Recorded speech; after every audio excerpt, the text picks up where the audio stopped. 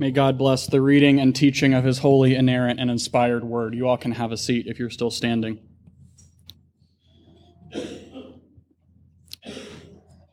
Last week, we started a sermon series through the book of Colossians.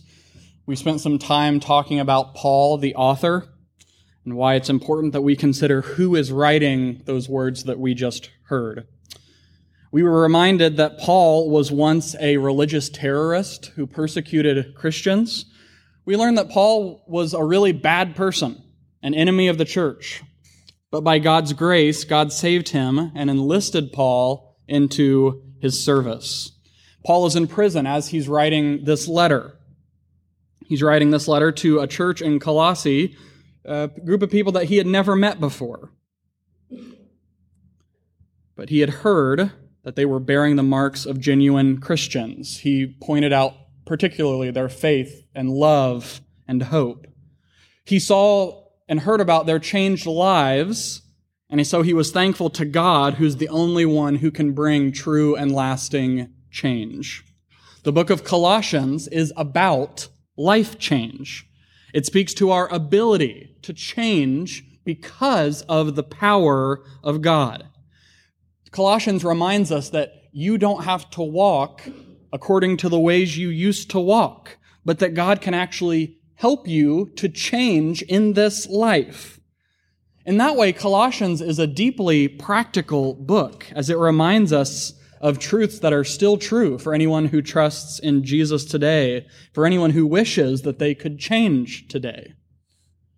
Yet, Colossians isn't merely about life change only for the sake of life change. As we saw last week, it's rooted in the gospel, the good news of Jesus. That good news that Jesus has loved and forgiven and saved sinners.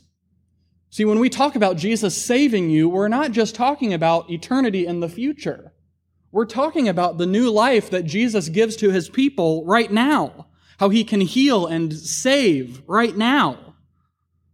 The Bible tells us that Jesus saves our souls. He forgives our sins. He seals us with the Holy Spirit, who then empowers us to change according to God's will for our lives. We said it last week. The book of Colossians is a deeply logical book. Paul chooses his words and his sentences very carefully because he's articulating a logical flow of the reality, the big truths about the gospel, and how those play out in our lives during the week. As we turn to our next section that we just read, Colossians chapter 1, verses 9 through 14, what you'll find is that Paul is continuing to pray for the people. If you're just reading through the book, and if you're really paying attention, it's sometimes hard to distinguish when Paul is praying and when Paul is teaching. He'll sort of go back and forth. He'll flip between the two. That's sort of just true for the entire book. And I think there's something very subtle going on there, just that we can learn before we even dig into the material itself. Whenever you think about praying in your life today, praying to God, often we put prayer in the category of our emotions, right? We're taking our troubles to God. We're praying according to how we feel. And then in a separate category is the things that the Bible teaches, truth and doctrine, theology. But what Paul is showing us here is that those categories often overlap with one another. That's what he's doing when he's writing this letter. As Paul is praying for these Colossian Christians, he's praying according to his belief, according to his trust, according to what he believes about God. He prays knowing God while desiring to listen and pray to God. You'll also notice that those 5 verses make up two sentences in English. In the original Greek, that whole passage we're looking at today is just one long run-on sentence. That doesn't necessarily mean anything, other than it gives you a little bit of insight into how Paul's brain works. As he's writing, he just kind of keeps thinking of things and tagging them onto this one long sentence. Again, that doesn't mean much as we're trying to figure out what the Bible means, other than Paul is really known for testing the tensile strength of English grammar. How well can these commas and periods hold up as he writes this very long sentence? Let's jump in. Let me read verse 9 to you again. Paul writes, "And so from the day we heard, we have not ceased to pray for you, asking that you may be filled with the knowledge of his will and all spiritual wisdom and understanding. If you're taking notes, that first heading is a continual prayer. A continual prayer. Again, if you're familiar with Paul's writing in the New Testament, what you'll notice is that he's always praying for people and telling people about it. He says, we have not stopped praying for you. As I've just been thinking about that simple statement this week, it strikes me as so different, just on a surface level, of how we pray today, isn't it? Paul is continually praying over and over again for these people. Our prayer lives are so poor as Christians today that when you tell someone you'll pray for them, often they're lucky if they get one prayer, right? If you remember at all. Typically in the church, we're pretty bad, right, about saying, I'll pray for you, and then we just never do. Paul's really, what he's saying here is he's constantly praying for them. He prays without ceasing. And when the Bible says that he prays without ceasing, that doesn't literally mean he's praying 24 hours a day, 7 days a week. It also probably doesn't mean that he prays like 100 times a day for them. I don't think it means that. What it means is that he's praying for them regularly. Regularly is the helpful word. Paul is often praying, and as he's praying, this church, these Christians at Colossae, often come into his mind as he is praying, and so he prays for them. What we get here is it's a picture of what it means for a follower of Jesus to not just have a healthy, active prayer life, but to be regularly praying for other people. In Paul's case here, it's people he's never met. It's to be reminded, and this is a sign of maturity, to pray for other people, not just to be solely focused on my own immediate prayer needs. There's just a quick practical aside there, that if you ever find yourself running out of things to pray for, it's kind of like I want to pray, but I don't know what to pray for. It could be that you're a little too self-centered. Because if you open your eyes and look, if you look around to the people you know, to the situations going on in our culture and around the world, what you'll find is there's an endless well of things that you could be praying for. It's kind of like when kids say, I'm bored. And we say, how could you be bored? There's a million things to do. It's kind of like that. Like the adult it's the immaturity of the kid. It's kind of like when we say, I don't know what to pray for. Just lift your eyes up. Look around. Pray for those things going on outside of yourself. That's what Paul is doing here. That's what he often does. What does he pray? He says, asking that you would be filled with the knowledge of his will and all spiritual wisdom and understanding. That's interesting. Paul is praying that they would increase in their knowledge about Jesus, about his will, and ultimately that would lead to growth in Christ. It's a broken record around here, but change starts at the head level. So what Paul is doing is he's praying for growth in Christ that starts right there, with increasing our knowledge of Jesus and his will for our lives. If you wonder, how do I change? How do I grow as a person? Well, this is it. It's not by self-denial. It's not by being more disciplined just for the sake of being more disciplined. It's not that one day you wake up and you simply desire to be a better person and you really, really mean it this time. Change happens whenever you desire more and more to know who Jesus is, what Jesus has done, and what Jesus desires from you today. See, in that sense, life change naturally flows downstream from changing our minds about Jesus. What Paul's praying here is he's praying for progressive sanctification, isn't he? Sanctification is growing to be more like Christ, to be more holy in our lives. We believe that is a progressive act that takes place over the course of our lives. More and more increasing in our knowledge of Jesus that then flows downstream. That's what Paul is praying for here. He prays that we would increase in our knowledge of God. Now that right there is pretty easy to understand. God has revealed his truth about himself in the Bible. So as you learn more and more about what the Bible says, what the Bible teaches, you grow in your knowledge of God. But he also prays that we would grow in our knowledge of God's will. That's a little bit trickier. That's probably one of the more common questions that you have in your daily life today, isn't it? What does God want me to do? What is God's will for my life? Let me say a couple things on that. The book of Hebrews starts like this. Chapter 1, verse 1. Long ago, at many times and in many ways, God spoke to our fathers by the prophets.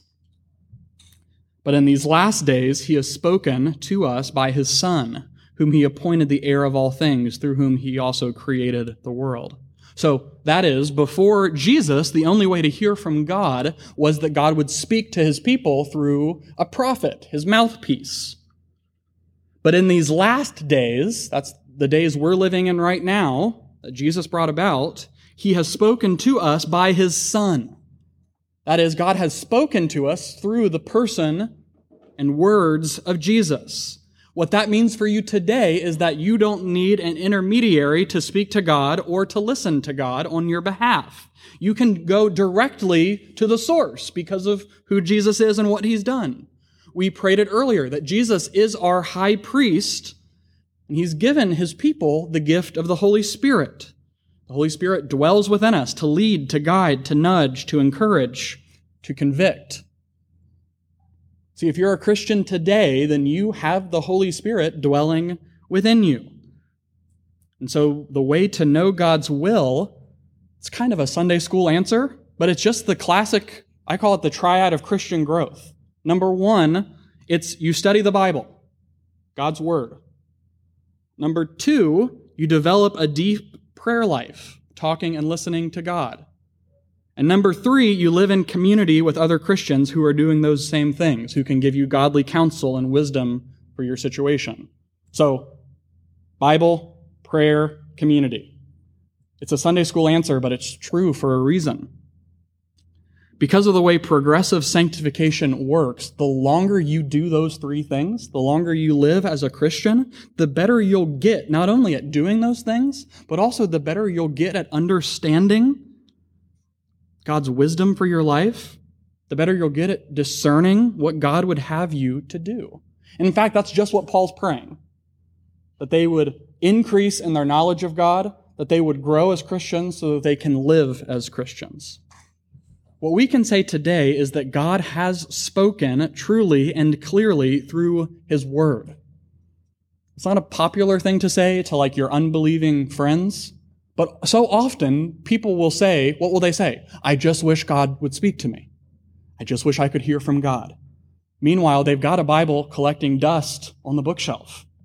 God has spoken to us. The Bible is God's word, and it is for you today. In addition to that, you have the Holy Spirit dwelling within you if you are a follower of Jesus.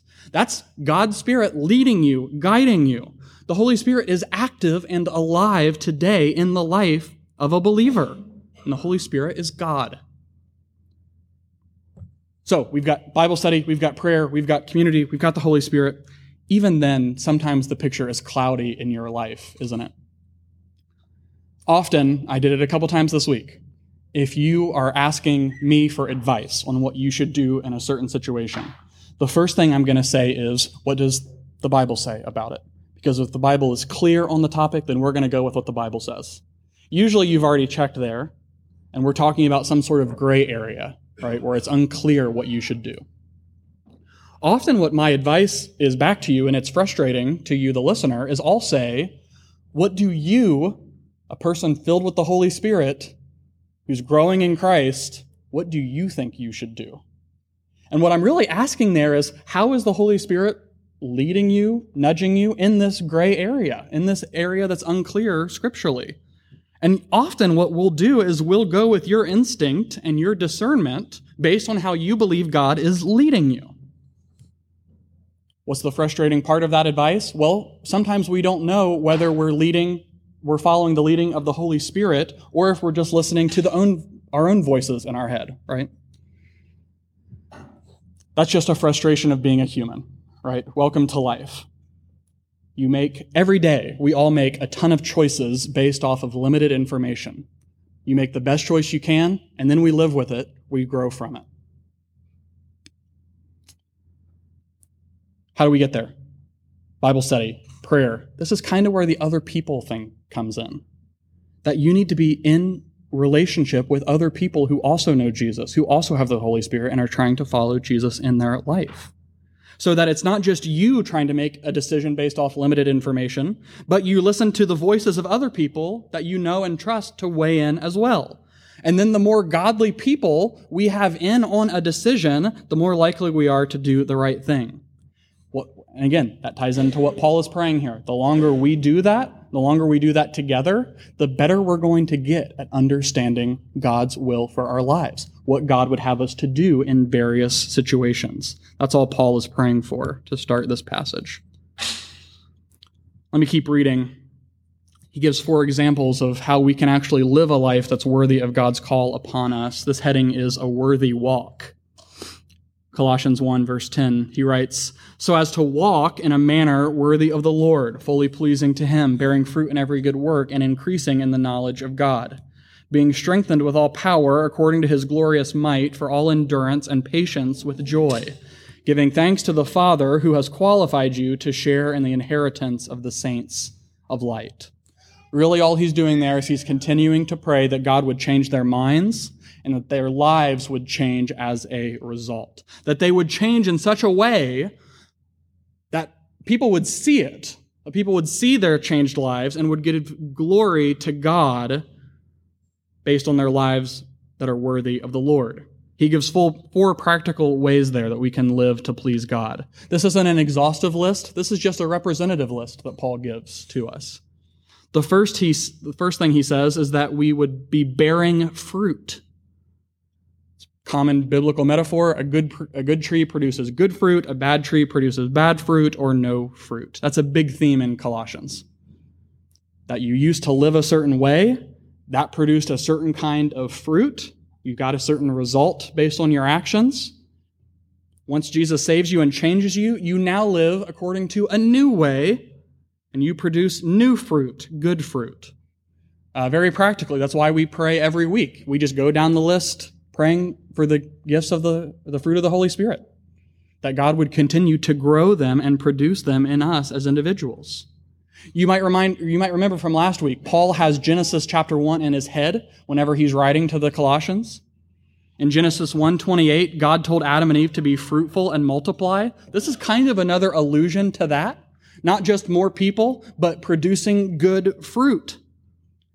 What Paul is saying here is that in Christ, we are meant to be alive, bearing good fruit, doing good works as a response to God's grace in our lives. The second example of a worthy walk is to be growing in the knowledge of God. That's connected both logically and grammatically to bearing fruit. That's what we've been saying all along this morning. How do we bear good fruit? By increasing in our knowledge of God. I wish God would just tell me what to do. I wish God would just tell me how to follow him. What we're saying is he has and he does. The Bible doesn't speak exhaustively to every situation that you'll face in your life, but it gives us principles for how we ought to live, what we ought to care about, the things we should value. Goes back to that triad of growth. What we can say is that Bible study and knowledge of God's Word isn't everything. You certainly know people who knew the Bible very well, better than you, who didn't necessarily produce all that good of fruit in their lives. It's all 3 things together. But the more you do understand God's Word, the Word that He's spoken, the more discerning you'll become in your daily life.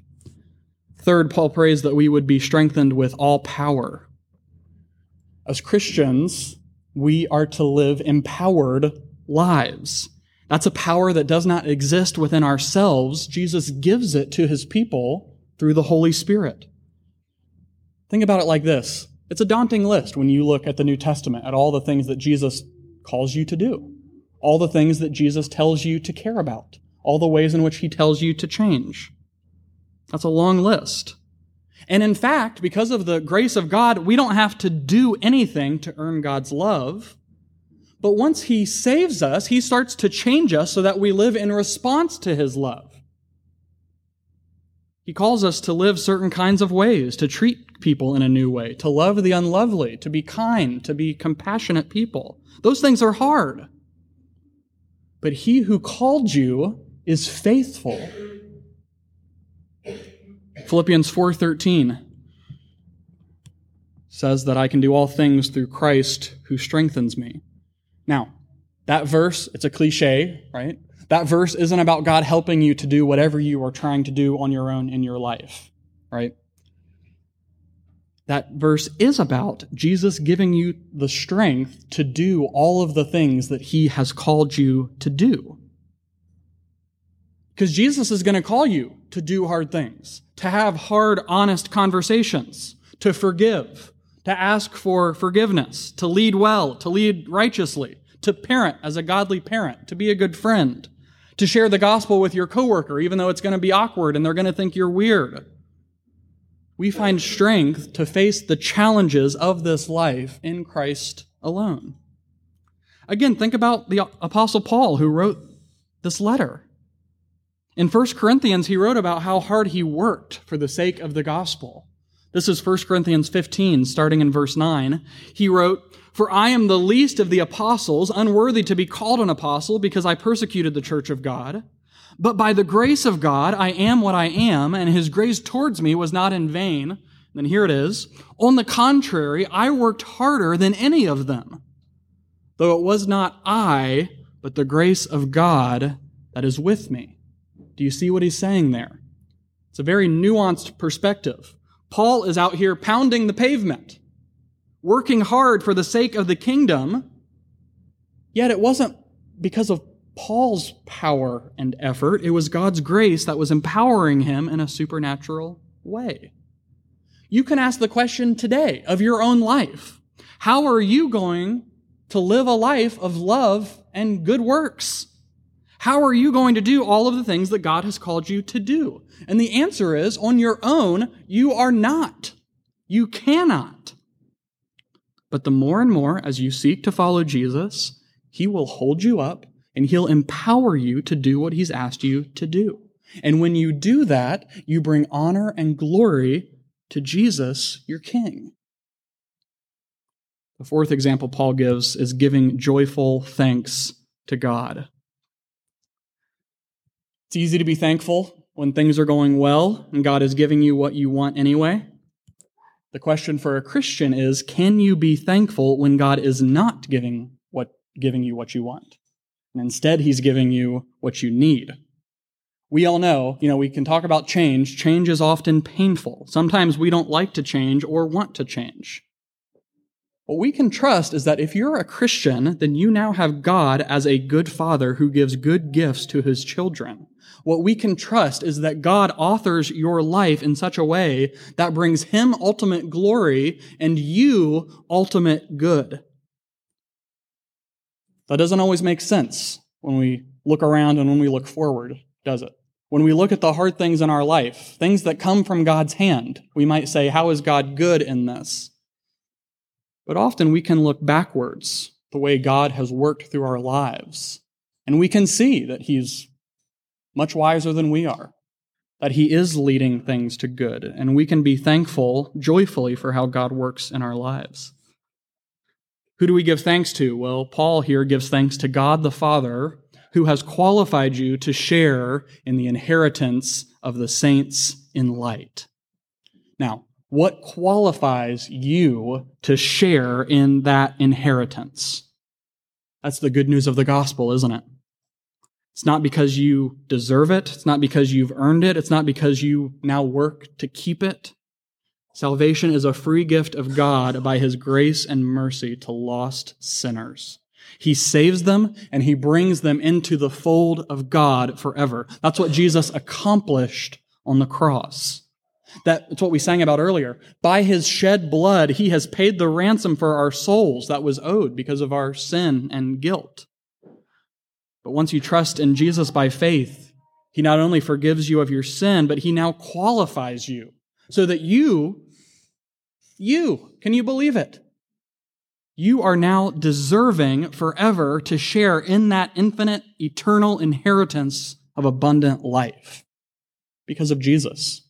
You get salvation through union with Christ. And let me just point out here, we haven't checked in on this for a few weeks, but just so you know, anytime Paul says the word you in a New Testament letter, it's almost always the plural you. And that makes sense, right? He's writing a letter to churches, to groups of people. But that's what's happening here. When Paul's talking about you, it's the plural you. And so what Paul is saying here is that God the Father has qualified all y'all to share in the inheritance of the saints. That's sort of that together community element that Jesus saves us.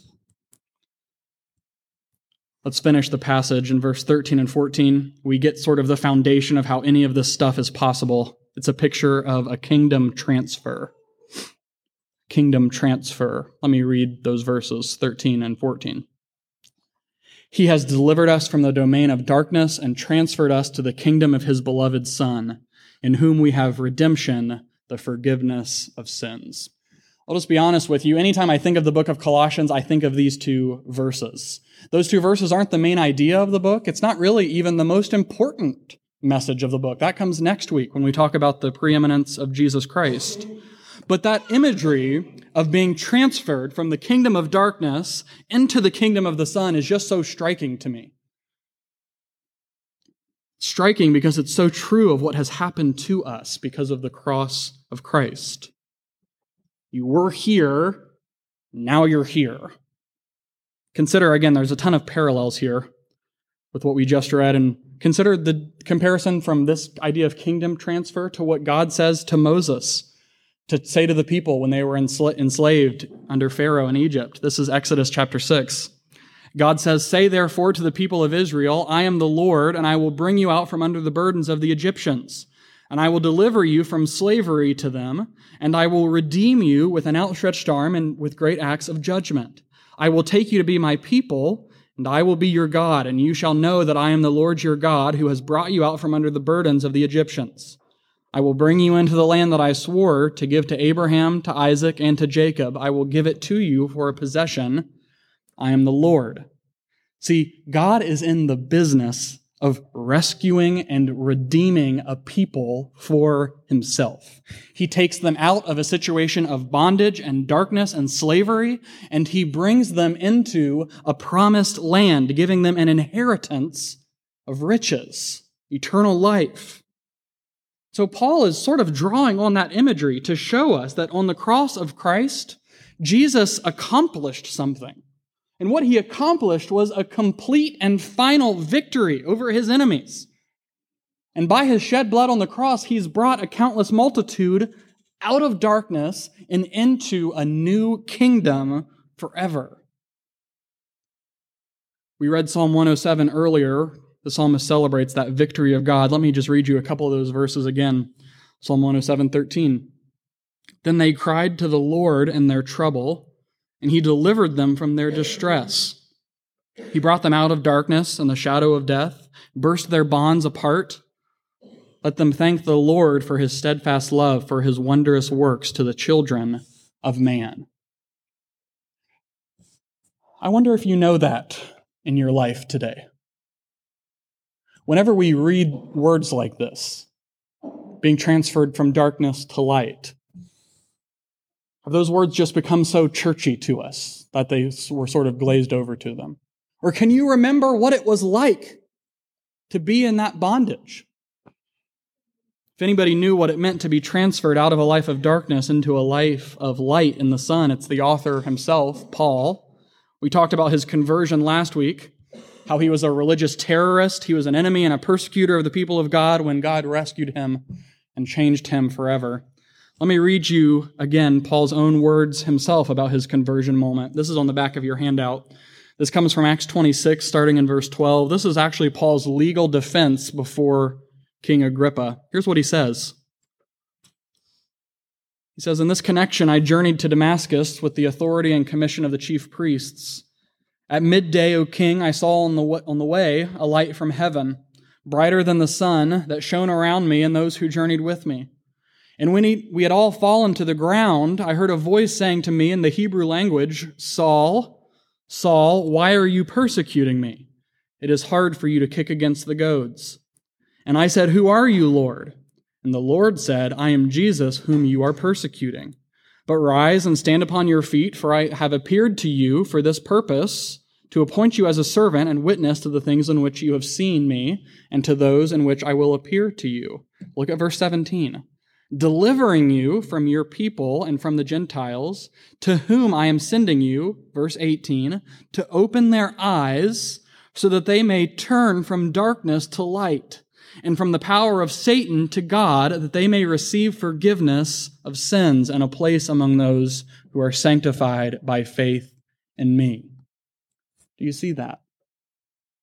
That at the preaching of the gospel, eyes would be opened and people would move from darkness to light, that they would receive forgiveness of their sins and a place among those who are sanctified by faith in Jesus.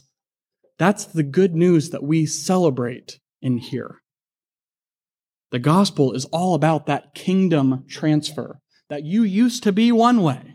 You used to belong to that kingdom, but now because of Jesus, you belong to this kingdom. You are being sanctified. That is changed by Jesus. You've been forgiven of your sins because you're now a citizen of God's kingdom now and forever. And it's not just you, all y'all, it's you and all people across time and space who have experienced that same good news. That's what we celebrate as Christians.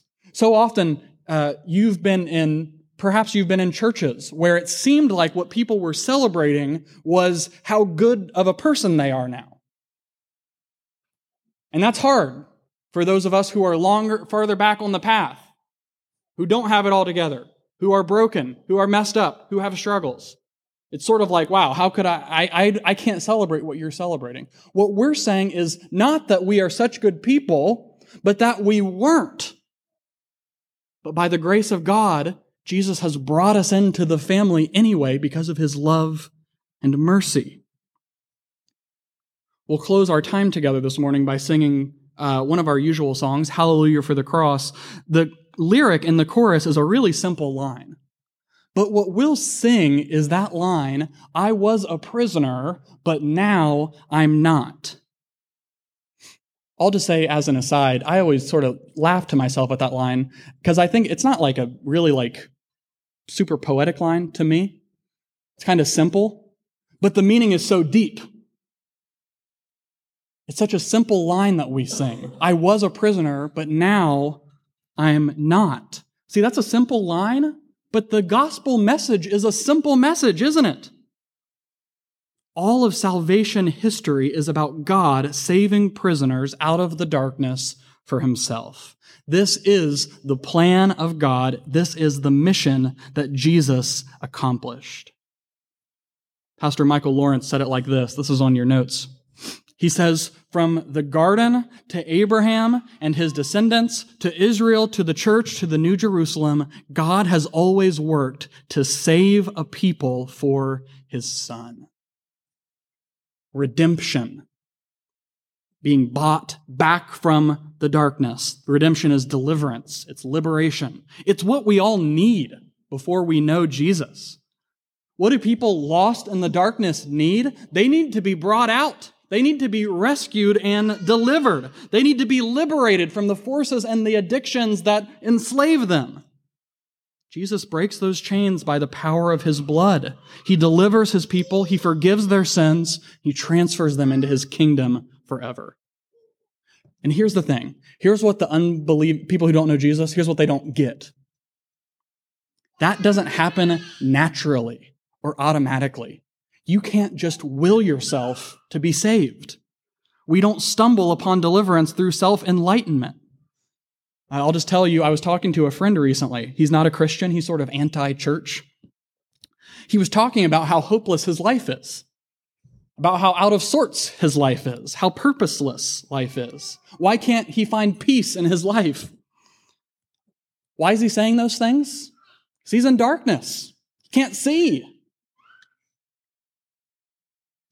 He can't see the way out because he's blinded by sin and slavery. What does he need? He needs to be rescued.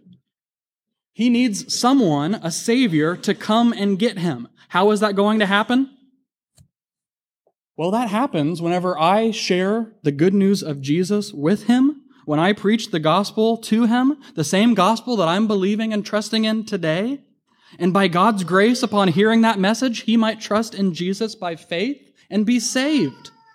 Jesus is the only one who can do that. But Jesus has promised to do that. And he's been faithful to his promise since the beginning of time. He tells us that his word will not return void, but it will accomplish its purposes in the hearts and minds of his people. I'll close this morning by simply rereading the passage we've been working through. What has Paul done? Well, he prays for the Colossians. His prayer is the same prayer that Jesus prays for you today if you've trusted in him. Do you know that forgiveness of Jesus? Have you repented of your sins and trusted in him alone for your salvation? If so, then he promises to draw you to himself. He promises to change your mind, to change your heart, and to change your life as you follow him. Once you know Jesus, you'll start to bear fruit. You'll increase in your knowledge of God. You'll more and more live by his power, and you'll live a life of joyful thanks come what may. Because you know that you're safe and secure in the kingdom of the Son of God. Here's what Paul wrote to the Colossian church and to all Christians today. And so from the day we heard, we have not ceased to pray for you, asking that you may be filled with the knowledge of his will and all spiritual wisdom and understanding, so as to walk in a manner worthy of the Lord, fully pleasing to him, bearing fruit in every good work, and increasing in the knowledge of God, being strengthened with all power according to his glorious might, for all endurance with patience and joy, giving thanks to the Father who has qualified you to share in the inheritance of the saints in light. He has delivered us from the domain of darkness and transferred us to the kingdom of his beloved Son, in whom we have redemption, the forgiveness of sins. Would you pray with me?